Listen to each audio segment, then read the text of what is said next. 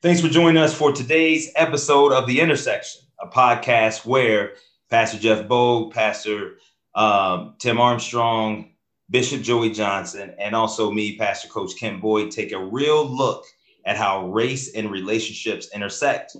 We'll be tackling tough questions like, how is our unique and diverse lives intersecting with thousands of people on a regular basis? How does the gospel intersect with each facet and issue we face? And how can we set our eyes on the life of Christ as a source of compassion for each of our relationships? Keep listening as we crawl path today on today's episode of The Intersection. So, good afternoon, Bishop Johnson, Pastor Jeff Bogue. We don't have Pastor Tim with us today, but we know that he is here in spirit. How are you all doing today? Outstanding. Yeah, I'm doing fantastic. It's good to be together. All the time. It's a little warm outside, but I love the heat. It's a great time and the sun is shining. So we're going to kick right into it. Last time we were on together, Pastor Tim Armstrong presented this question to us, and I want to just read it really quick. It said, how can we see Jesus in a more unified way? Now, that's a heavy question to unpack. And I don't think we're going to be able to unpack it all in one episode. So this is going to be kind of a continuation over a series of episodes, right? And so this question, as we said, is really complex, and we're going to expand upon it in upcoming episodes as well. But here's the thing that kind of came up as a result of that question as well. And I just want to read this to you. In order to start walking through what this actually means, to see Jesus in a more unified way and gain a better understanding, we must first identify how we see Jesus and through what determining lens is that. So these are items that we are going to tackle, or at least begin to tackle in episode 2 today as a groundwork to a larger multi-episode conversation. So where do we start here, gentlemen? Well, I think when we started getting into this conversation a little bit, one of the hearts of this podcast is to be a catalyst for racial reconciliation and kind of understanding one another, especially as brothers and sisters in Christ. And so I think, Joey, or Bishop, I think you brought up the idea that our cultural background can affect our view of theology a little bit. And that's where we had kind of started leaning into that. And that's my recollection of it. If I'm wrong, forgive me and correct me. But I think that's where this conversation was birthed out of. No, I think you're hitting that nail right on the head. I think the larger question is, we've just had Juneteenth become a national holiday. Mm-hmm. So that means after 402 years, we're still having this conversation. Why are we still having this conversation after 402 years? And I think one of the answers to that question is the way we view Jesus, the way we view the Bible, the way we view Christianity. And so what happens is we end up with a lot of things that we don't really discuss. We keep talking up here, and I'm not talking about us. I'm just talking about the general conversation. We keep talking up here, but I don't think we really want to talk about the issues because they are painful issues. But when you have a whole conservative church that is seeing Christ in one way, and you have a whole nother side of the church that is seeing him in another way, how do we begin to go get into that and to discuss that? And when you think about that conversation, Joey, like when you say that, you can get into charismatic things and conservative evangelical things and all that kind of stuff. But if we kept the conversation zeroed in on Jesus, just for the sake of our conversation, what do you think are those key issues about how a conservative evangelical, maybe predominantly white church would see Jesus differently, how the culture and the scripture would resonate with us differently, all those kind of things. Like when you say those issues in your mind, what are those issues that we're talking about? I think there are two tracks. We'll have to come back and pick up one or the other. I think today we ought to probably deal with the cultural track, but I think we'll have to come back and deal with the more difficult track. And that is, what is the origin, the provenance of the Bible? We can come back and talk about that. But I think if we just talk about Jesus, I'm going to hit a very large one that I think is not discussed anymore. But it's so blatant. You would wonder why we don't talk about it. Most of Western Christianity, a large part of it, sees Jesus unconsciously and through pictures as white with blue eyes and blonde hair. That's what he looked like in the portrait in my church basement. Absolutely. On that little Bible in my front desk at my house growing up with the white cover, and yep, that was the picture. That's it. Are you telling me that a ancient Middle Eastern person is not white with blue eyes? That doesn't make any sense to me whatsoever. It doesn't make sense to most Christians because Jesus would look like an Iraqi. Right. And for us, that's just, it won't compute. We can't even get it in our mind. And so this particular broadcast, to be on with good brothers like you, we can bring about knowledge that people don't have, such as for thousands of more than 1,000 years, there were no pictures of Jesus. Mm-hmm. Mm. So how do we know what he looked like? And in fact, we don't, except for biblical descriptions or other descriptions outside of the Bible. That picture of that looks like a white Jesus didn't come into being until relatively recently. So that is not how Jesus looks. So somebody would probably say, well, so what? So, I mean, he's not white. He doesn't look like he's white. But that's that's the fundamental problem.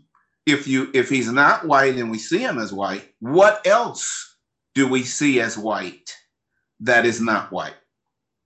And that begins to see, we don't even have a unified picture of Jesus. Yeah. And does that become even further down the road, Bishop and Pastor Jeff, that feeds into our other perceptions, right? Of different things, of one another, of, hey, this is better over here because, quote unquote, we're really preaching the real gospel, whatever that is, and whatever that looks like. Those perceptions continue to, as we say, intersect with us as people within the body of Christ. So I guess my question to you both is, how do we begin to unpack that and overcome that, right? Like, obviously we're doing it, we're having the conversation, and I'm sure there's not a lot of tension between the three of us that are on here, but I would have to imagine, you tell me, Pastor Jeff, Bishop Johnson comes to Grace Church preaching this word. Is everybody up shouting and that's well received? Or is that more of a challenge to hear this and to say, wow, this is maybe something different? Because, and two, is that something that we have to begin to start doing to engage in that way? I don't think everybody's going to jump up and shout amen. So we'll have to have them come preach on a different thing. But I think the way that it would be received at Grace Church is it would be a thought we've never had before. Mm. So I don't think it would be a challenge like you're holding on to a stubborn, perception that's not true. I think it would be more like, I never thought about that, and Grace might be a little bit different because I believe strongly as a pastor that you have to understand the context and the culture which Jesus lived in and the Bible was written in to understand the Bible well. And so we might be a little bit more open to that idea. But the this idea that that I view Jesus through a lens, and it's probably, I don't know what you guys would say about this. It's probably not a white, black, brown, yellow lens. It's probably more of like a European Renaissance lens. Mm-hmm. And then everything makes sense to us through that, And so I was just reading a book about the colonization of Africa.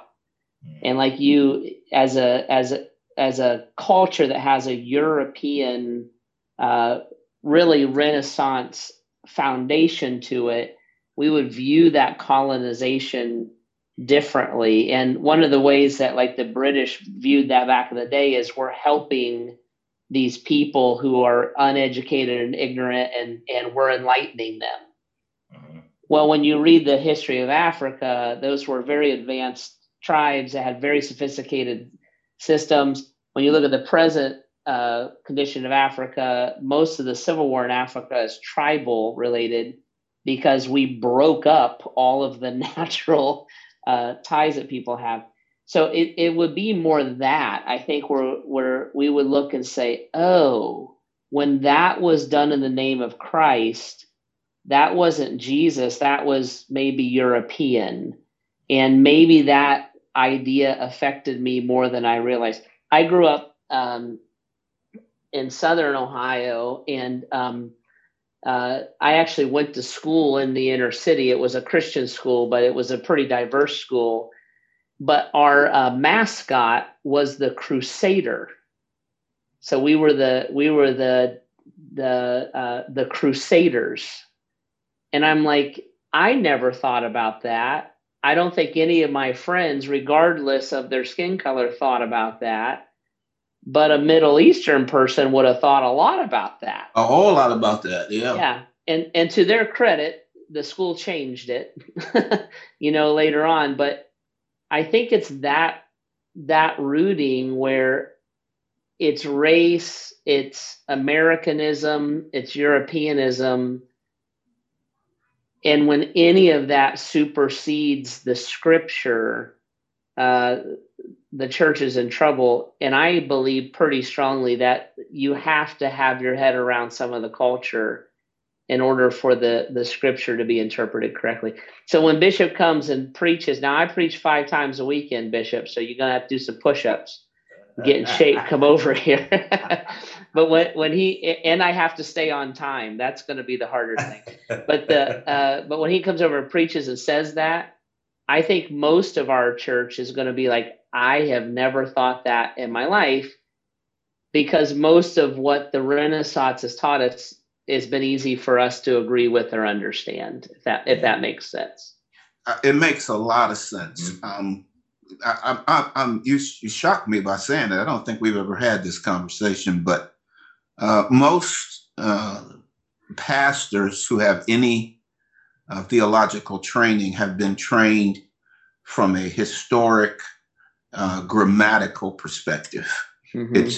It's historic when we look at the history, when we look at the grammar, but not a cultural perspective. But you can't understand history and grammar without the culture. Right. The culture is what allows us to understand what's taking place in that particular context. So I wholeheartedly agree. And the culture, the Western culture, has impacted African Americans, not to the same degree and in a different way, but has impacted us to not think about those kinds of things. The question we're asking today is, why don't we think about that? When are we going to start thinking about? When you were talking, something jumped in my mind. I went to South High School in Akron, Ohio. South High School was 9% African American. I think I had one white person in the school. Okay. But our mascot is a cavalier. Yeah. Now, do we know what a cavalier is? Yeah. No, we don't. So there's no thought about it, no interacting. I just looked it up while he was here. Was first used by the Roundheads as a term of abuse for the wealthier royalist supporters of King Charles I and the son of Charles II of England during the English Civil War. This has nothing to do with African Americans or America. It's English. Mm-hmm. And we don't question it. We don't think about it. But what that does is it causes us to do something that we term in cultural anthropology ethnocentrism. Yeah. Ethnocentrism is reading back into the text our culture.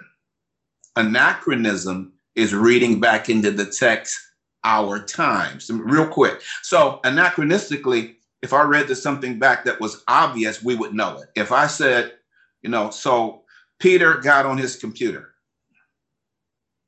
That's an anachronism. Everybody knows they didn't have computers. But if I said something else that was not as obvious, we would not know. Ethnocentrism, I'm reading back. Let me give you one that I think will just shock people. Paul's self-esteem. That culture didn't know anything about self-esteem. They don't deal with self-esteem. Self-esteem had not been talked about, had not been invented. So we are retrojecting into the text English concepts, American concepts, Western concepts into a Middle Eastern text, ancient Middle Eastern. And then we believe that that's fine. Now, here's the thing, Pastor, that makes it difficult, both of you. We think that's all right because Americans and Europeans are arrogant. Mm-hmm. We would never think about it any other way, nor do we think we need to. Brother Kemp, what do you think about that? I'm just trying to get my head around these words you use. I know. Can you use smaller words, Bishop? But I do think I think it's interesting. Going back to something that you said, Pastor Jeff, that leads me back into what was said in our last episode when you talked about Grace Church, and a lot of that is going to stem from leadership. You're a great leader in that way because you're more open and progressive to do some of these things. But let me go back to the word that you used last time we were on. I think you've continued to remain curious, right? Right. And so that curiosity has led you to intersect more with delving into the book that you're reading, with, talking to Bishop Johnson, talking to myself and talking to others to say, hey, I think we would just kind of be like, man, you've told me something that maybe I've never thought about or heard or knew, but man, I need to get a little bit more of that. And so I think the challenge is staying in that posture versus running to get into this disagreement as to why I don't agree because it makes me uncomfortable.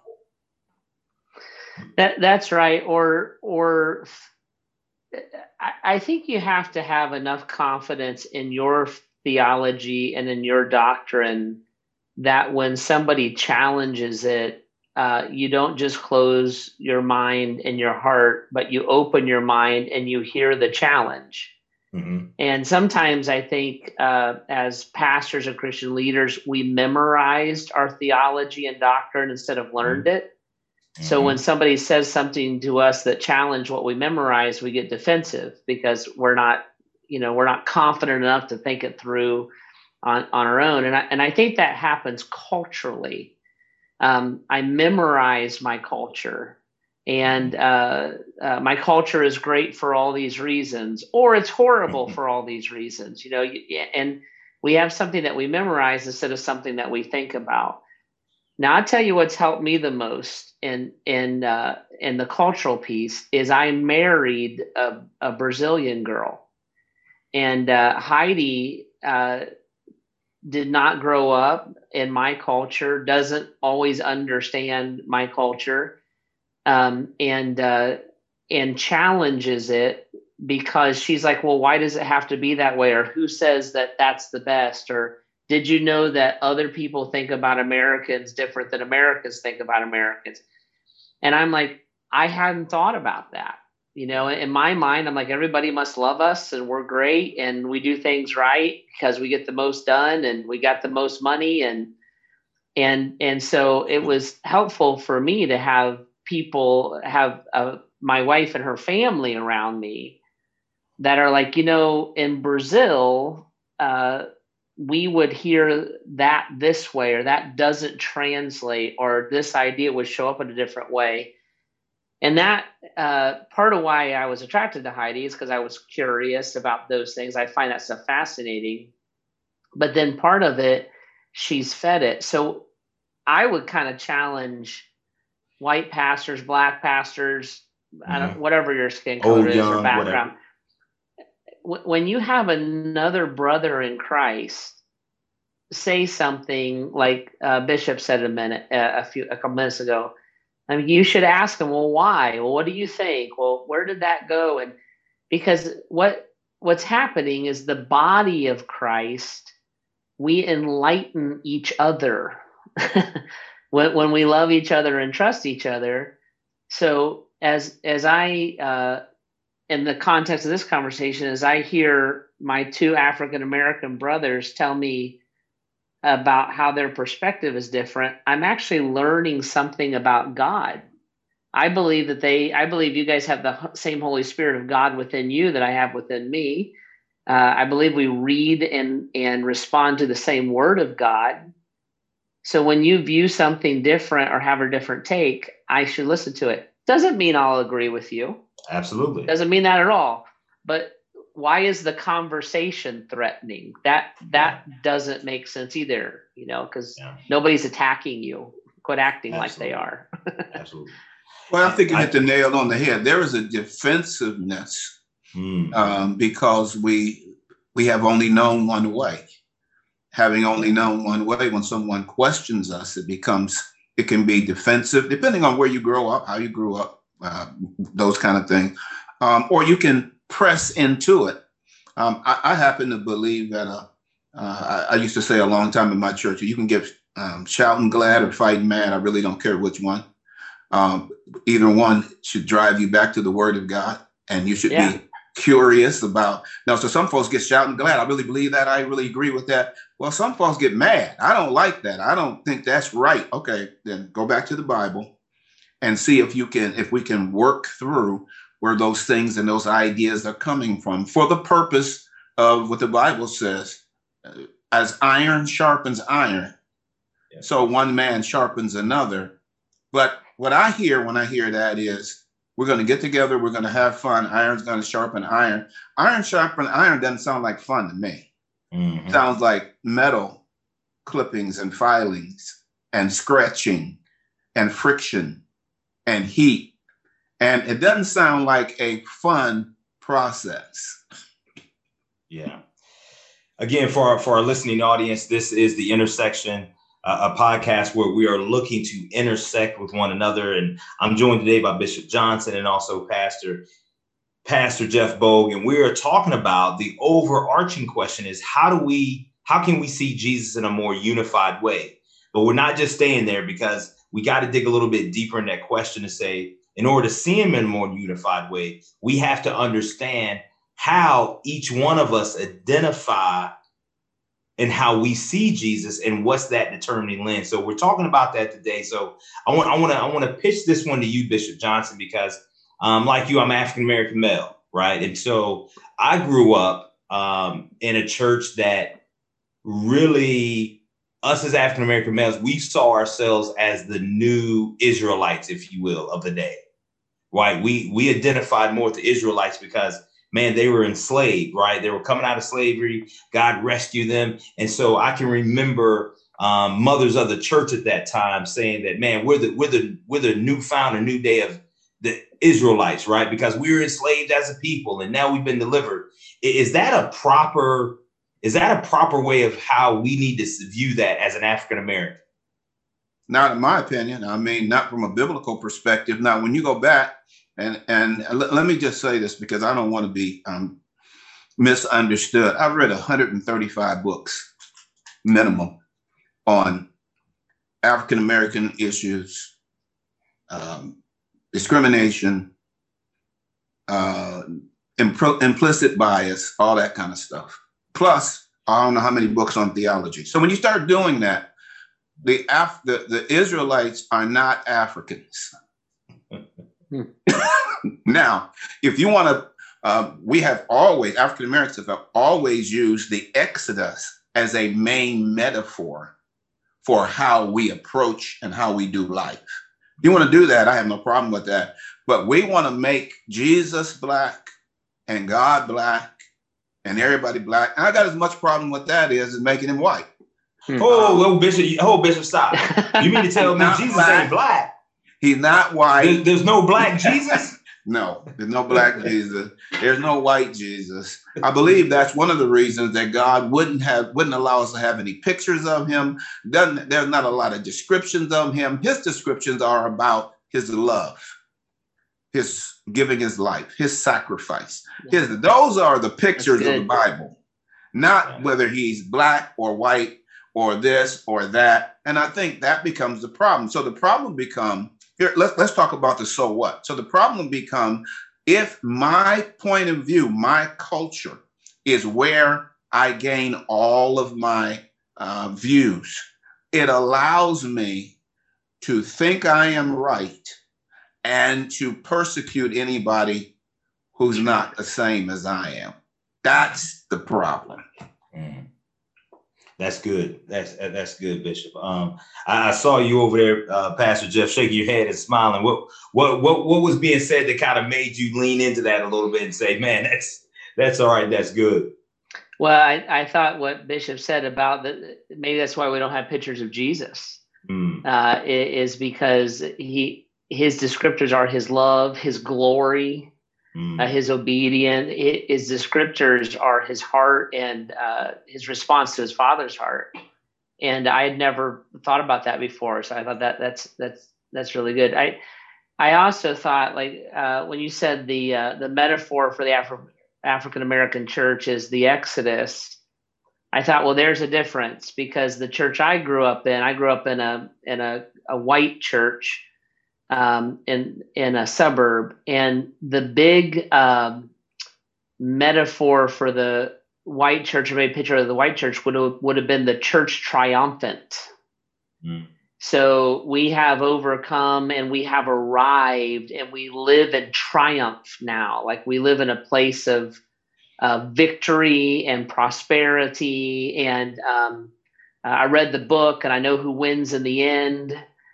So it's very fascinating when you guys brought that up, because I thought that would have been the opposite of how I would have kind of had my narrative of Christ taught.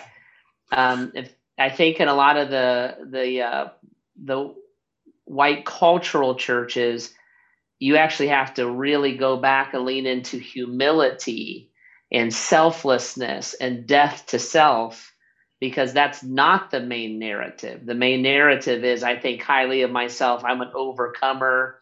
If God is for me, therefore I am victorious. And that's out of balance on the other side of this conversation. Yep. Just, I want you to stay there for a minute, because that's excellent. Yes, it is. When you start dealing with Martin Luther, he had a problem with the church triumphant. And so what happened? So what happens is, look at the contrast here. This is one of those stark contrasts. You have the church triumphant. I've done some teaching on that to try to help Americans understand that when you go back into the Bible, it ain't so triumphant. But if you deal with African Americans, the church is birthed in slavery. It's birthed in lynching. It's birthed in pain, as opposed to a church that is birthed in overcoming. Yes. Those are two entirely different, divergent ways of looking at Christianity. Now, here's the thing I'm going to be doing a sermon series on. Neither of them are wrong, but they are different ways of looking at Christianity. Yeah. What's wrong, where it crosses a line, is when one side or the other starts to erase that history. I just took a trip out to Boston because for a little vacation. I love history, so I was looking at the Revolutionary War, and so the very first shots of the Revolutionary War, the very first person they believe that was shot was an African American. And history would have sidelined that, hidden that, or erased that, right? That's wrong. And I think we do that in when we bring our own cultural narratives and read it back into Scripture. That's why the church would read Philemon, the book of Philemon, and say, "See, slaves, you should submit to." I'm like, what are you talking about? But they were reading that back in there, and all these twistings of the Scripture. That is sinful and wicked, and probably every generation of Christianity is guilty of that. I remember, right after 9/11, when the U.S. was in Iraq and things like that, and I was doing a thing, and a guy said, "I think what we should do is get up and just drop a nuke on all the Muslims and get it over with." And I said, "What? You're gonna Wow. nuke them? Like, Right. Yeah. all these people are going to go to hell, and that as a Christ follower, that's where you went." And I challenged him. I said, "Your patriotism at best, nationalism at worst, has completely blinded you to the heart and the mind of Jesus." And that's where the church has become twisted in so many ways because we read all that stuff back into Pastor it. Jeff, you're hitting some real important points here. This is a great discussion. Some people are going to be able to be enlightened by this, I believe. So when we look at this and we look at the fact that we have this cultural reinterpretation, it is sinful, as you said, it is unfortunate, but it's also very normal, so normal that most people have never even thought of it. So when you think of that culture, we're not thinking about the fact that that's going on. So I have the saying that the history of the Colosseum will never be told by the lions.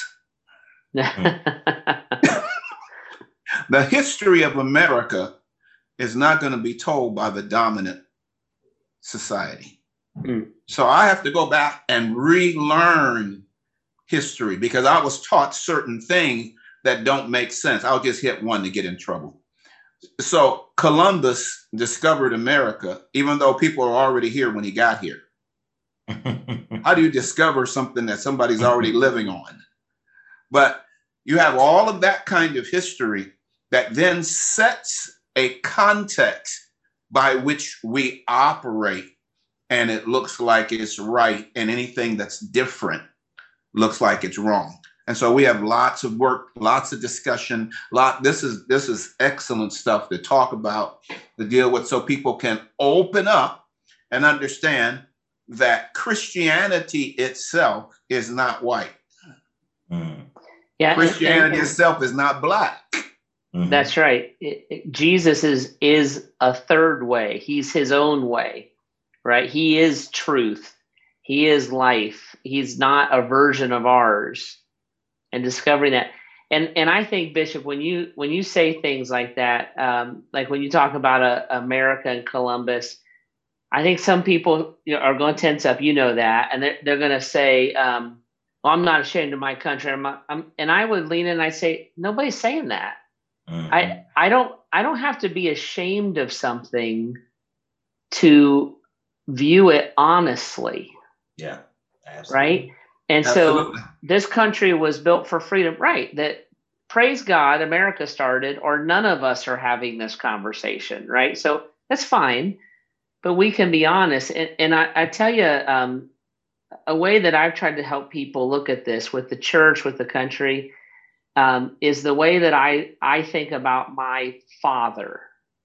I adored my father, respected my father. And I don't say negative things about him publicly. But I know the man. I knew his failings. I knew his strengths. I knew ways that I don't want to be like him or raise my kids like him. I can love and adore and appreciate and be grateful and be honest. And I think sometimes even with the Bible, we have to be that way. The Bible is a rough book. The truths of the Bible. Are you kidding? The the stories of the Bible, and you have to admit that they're there. It doesn't mean I'm ashamed of Christ. It doesn't mean I'm ashamed of the Bible. I'm not ashamed of the church. But I can be honest about where we've been wrong. I can be honest about where we've been right. I can be honest about things I don't know. And somehow, if we're going to have these conversations in churches, which is what we're trying to model here, I got to hear that stuff. And I gotta hear what you mean by Christopher Columbus, and I know what you mean. But you see what I'm saying? Sure, absolutely. You hit something that, again, that's so important. I can love my country. I can affirm my country, but not necessarily affirm everything about it or everything that's taken place. Yeah. The Bible is the same way. We have not had that discussion yet. I'm talking about in America that African Americans have a high respect for the Bible, not the same respect as Europeans have, but we have a high respect. But that also means if you have a high respect for the Bible, there are going to be some places where you're going to have to struggle with the text. That's right. You're going to have to wrestle because it's so different than what you but normally think. You have to stop and say, whoa. I mean, there's some heavy, as you said, some heavy stuff in the Bible that you have to just stop and say, is that, did that really happen? Yeah. I want to go back to something that you all said before. And I love this term where, Bishop, you talked about there's not a lot of, you believe that's why it's not a lot of pictures of Jesus, right? Like God didn't allow that to come. And then Jeff, man, I love what you said as far as the Jesus descriptors. Let's just talk about what described Jesus versus what he looked like.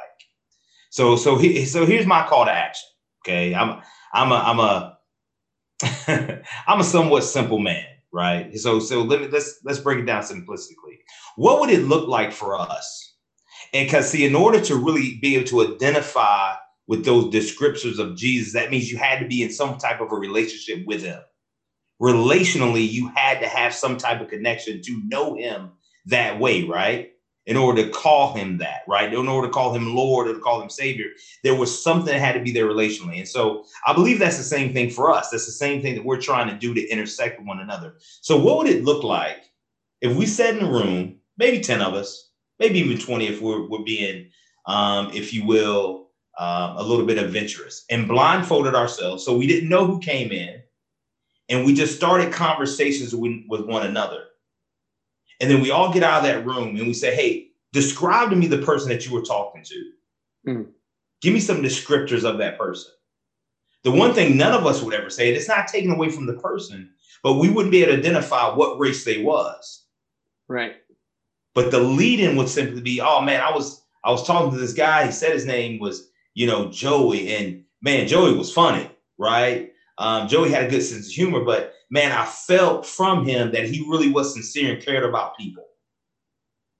Like when that becomes your forerunner, right?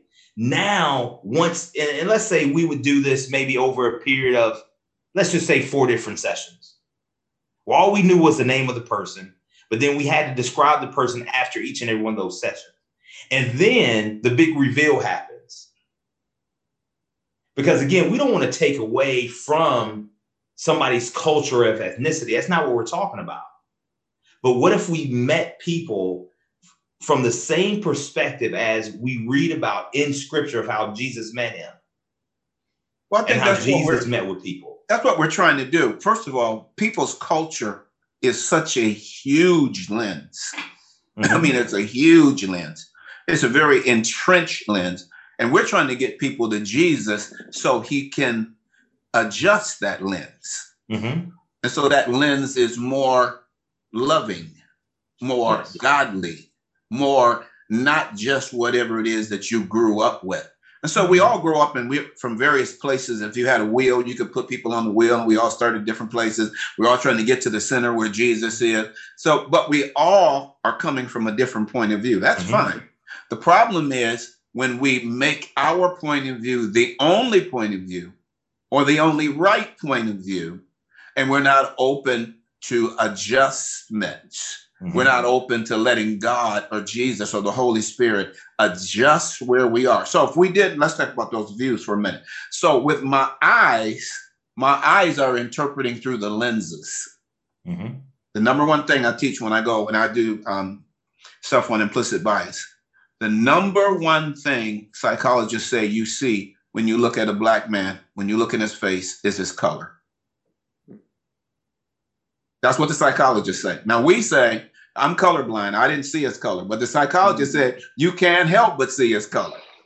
So then you interpret based upon all that you are. When you have the Holy Ghost and he's operating in your life, then he ought to be able to be given the right of way to adjust what it is that we see.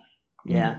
That illustration and what you're talking about there, Bishop, it made me think of my father-in-law, mother-in-law. So my wife is Brazilian. Her father is an American. Her mother is a Brazilian, or was. Her mother's with the Lord.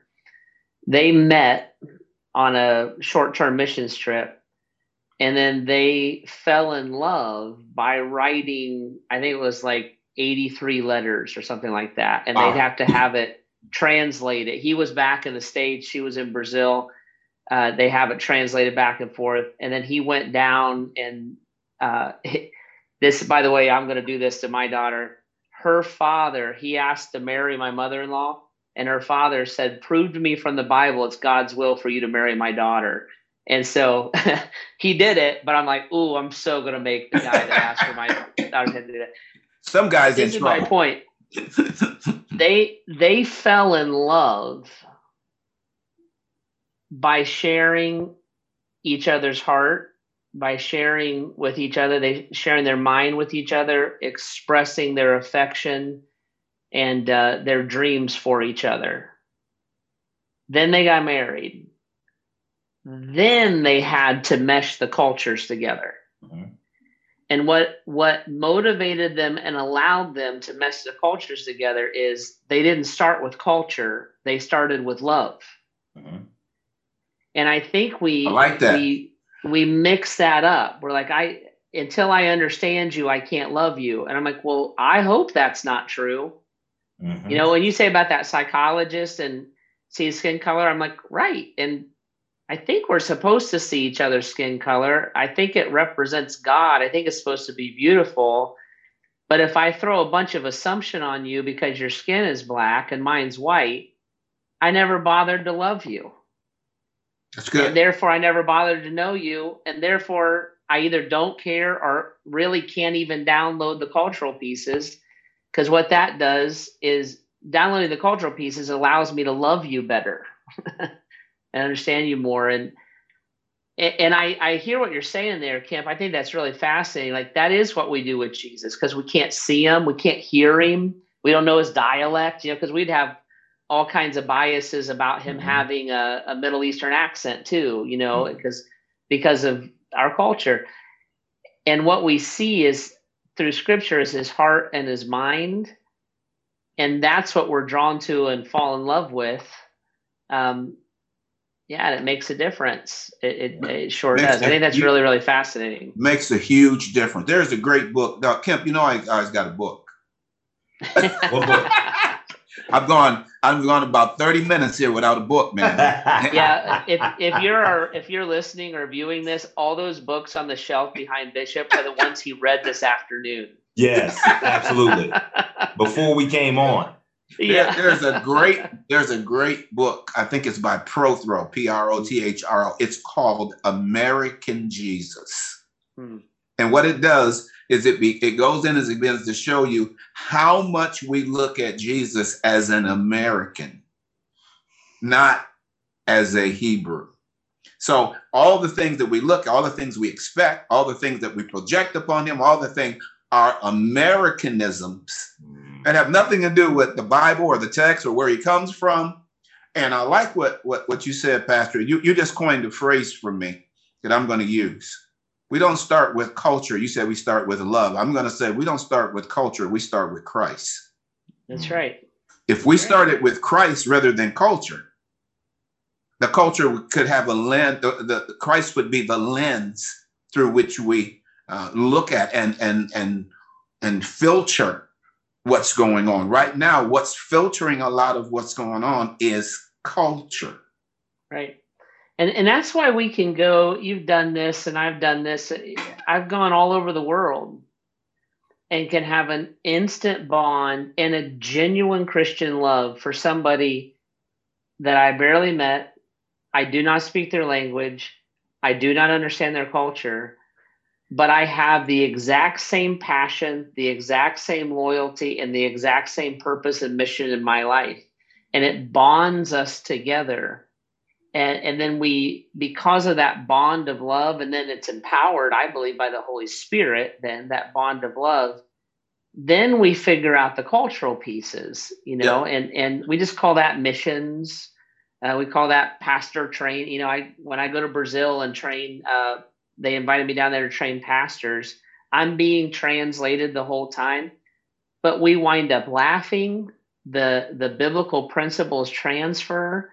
They'll tease me. They'll feed me something super spicy and watch me like freak because we love each other. So I'm not insulted. Nobody cares because the culture then becomes intriguing and fun because Christ is the bond and the center point. And I fear sometimes we start at the wrong place with it, even in the church. Absolutely. And before we end, Pastor Kip, I want to say one more thing to Pastor Jeff, because he's unique, and his uniqueness is a point that we need to highlight right now. And that is, so most folks, it's difficult for you to see your culture unless you go to another culture.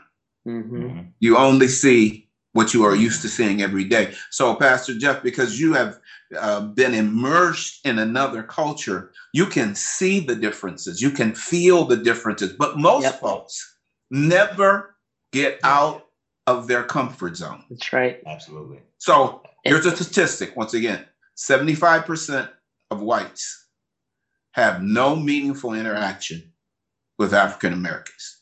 Yep. So how would I know you? How would I understand you? How would I value you?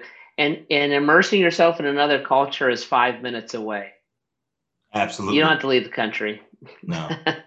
You know, it takes intentionality. Mm-hmm. It takes intentionality, but boy, you might be shocked how much fun it is, you know, to get to know and understand people. Yep. Yeah. And when you look at Jesus, what did he do? He did it all the time. He's always interested. He's always in somebody else's culture, neighborhood, reality. And they're trying to say, man, what are you doing? You know, we don't do that stuff here. We don't interact with those people. He said, but I've got to go to Jerusalem, but I'm going by Samaria. So we don't, that's not our hood. We don't go through Samaria. He said, the King James, forgive me, I must needs go through Samaria. I have to, because there's a woman waiting at a well over there who needs my help. Mm-hmm. I'm going to go that way. I better say for people who don't know this, the Hebrews, the Israelites of that time would go miles out of their way walking, not to go through Samaritan land. Yeah. And that's a great place for us to start, because this is what this podcast is all about, right? It's about intersection. And how do we intersect with one another, as Jesus did when he went through Samaria to intersect with that woman at the well at the hottest time of the day. And she went because, man, she was an outcast. She was mocked for who she was, but Jesus met her and intersected with her exactly where she was at. Man, Bishop Joey, Pastor Jeff, thank you so much. It's always a good time. Yeah, it's fun. It's always a good time. And so I want to thank you all, our audience, for joining us today on as we continue to seek God's voice, navigating all the different intersections in our lives. You can subscribe or follow us on Apple, Google, Stitcher, Spotify, or YouTube. We would love to hear from you as well. So if you have any questions for us, please, all you have to do is go to intersection@loveakron.com. That is intersection@loveakron.com. And so thank you so much. Hey, Pastor Jeff, Bishop told you that you were unique. I thought he was going to say because you got on that lavender pink shirt, but it's Yeah, because you are leaning. That wasn't it. But I love the shirt though. You're jealous. I am. I'm very jealous of the shirt because it looks comfortable and warm, and look, he's creased up there. But man, we have such a great time doing this, and thank you all for doing this with us as an audience. And so again, if you have any questions for us here, all you have to do is send an email out to theintersection@loveakron.com. And until next time, we'll see you at the intersection. Thank you, brothers, for being with us. Thank you.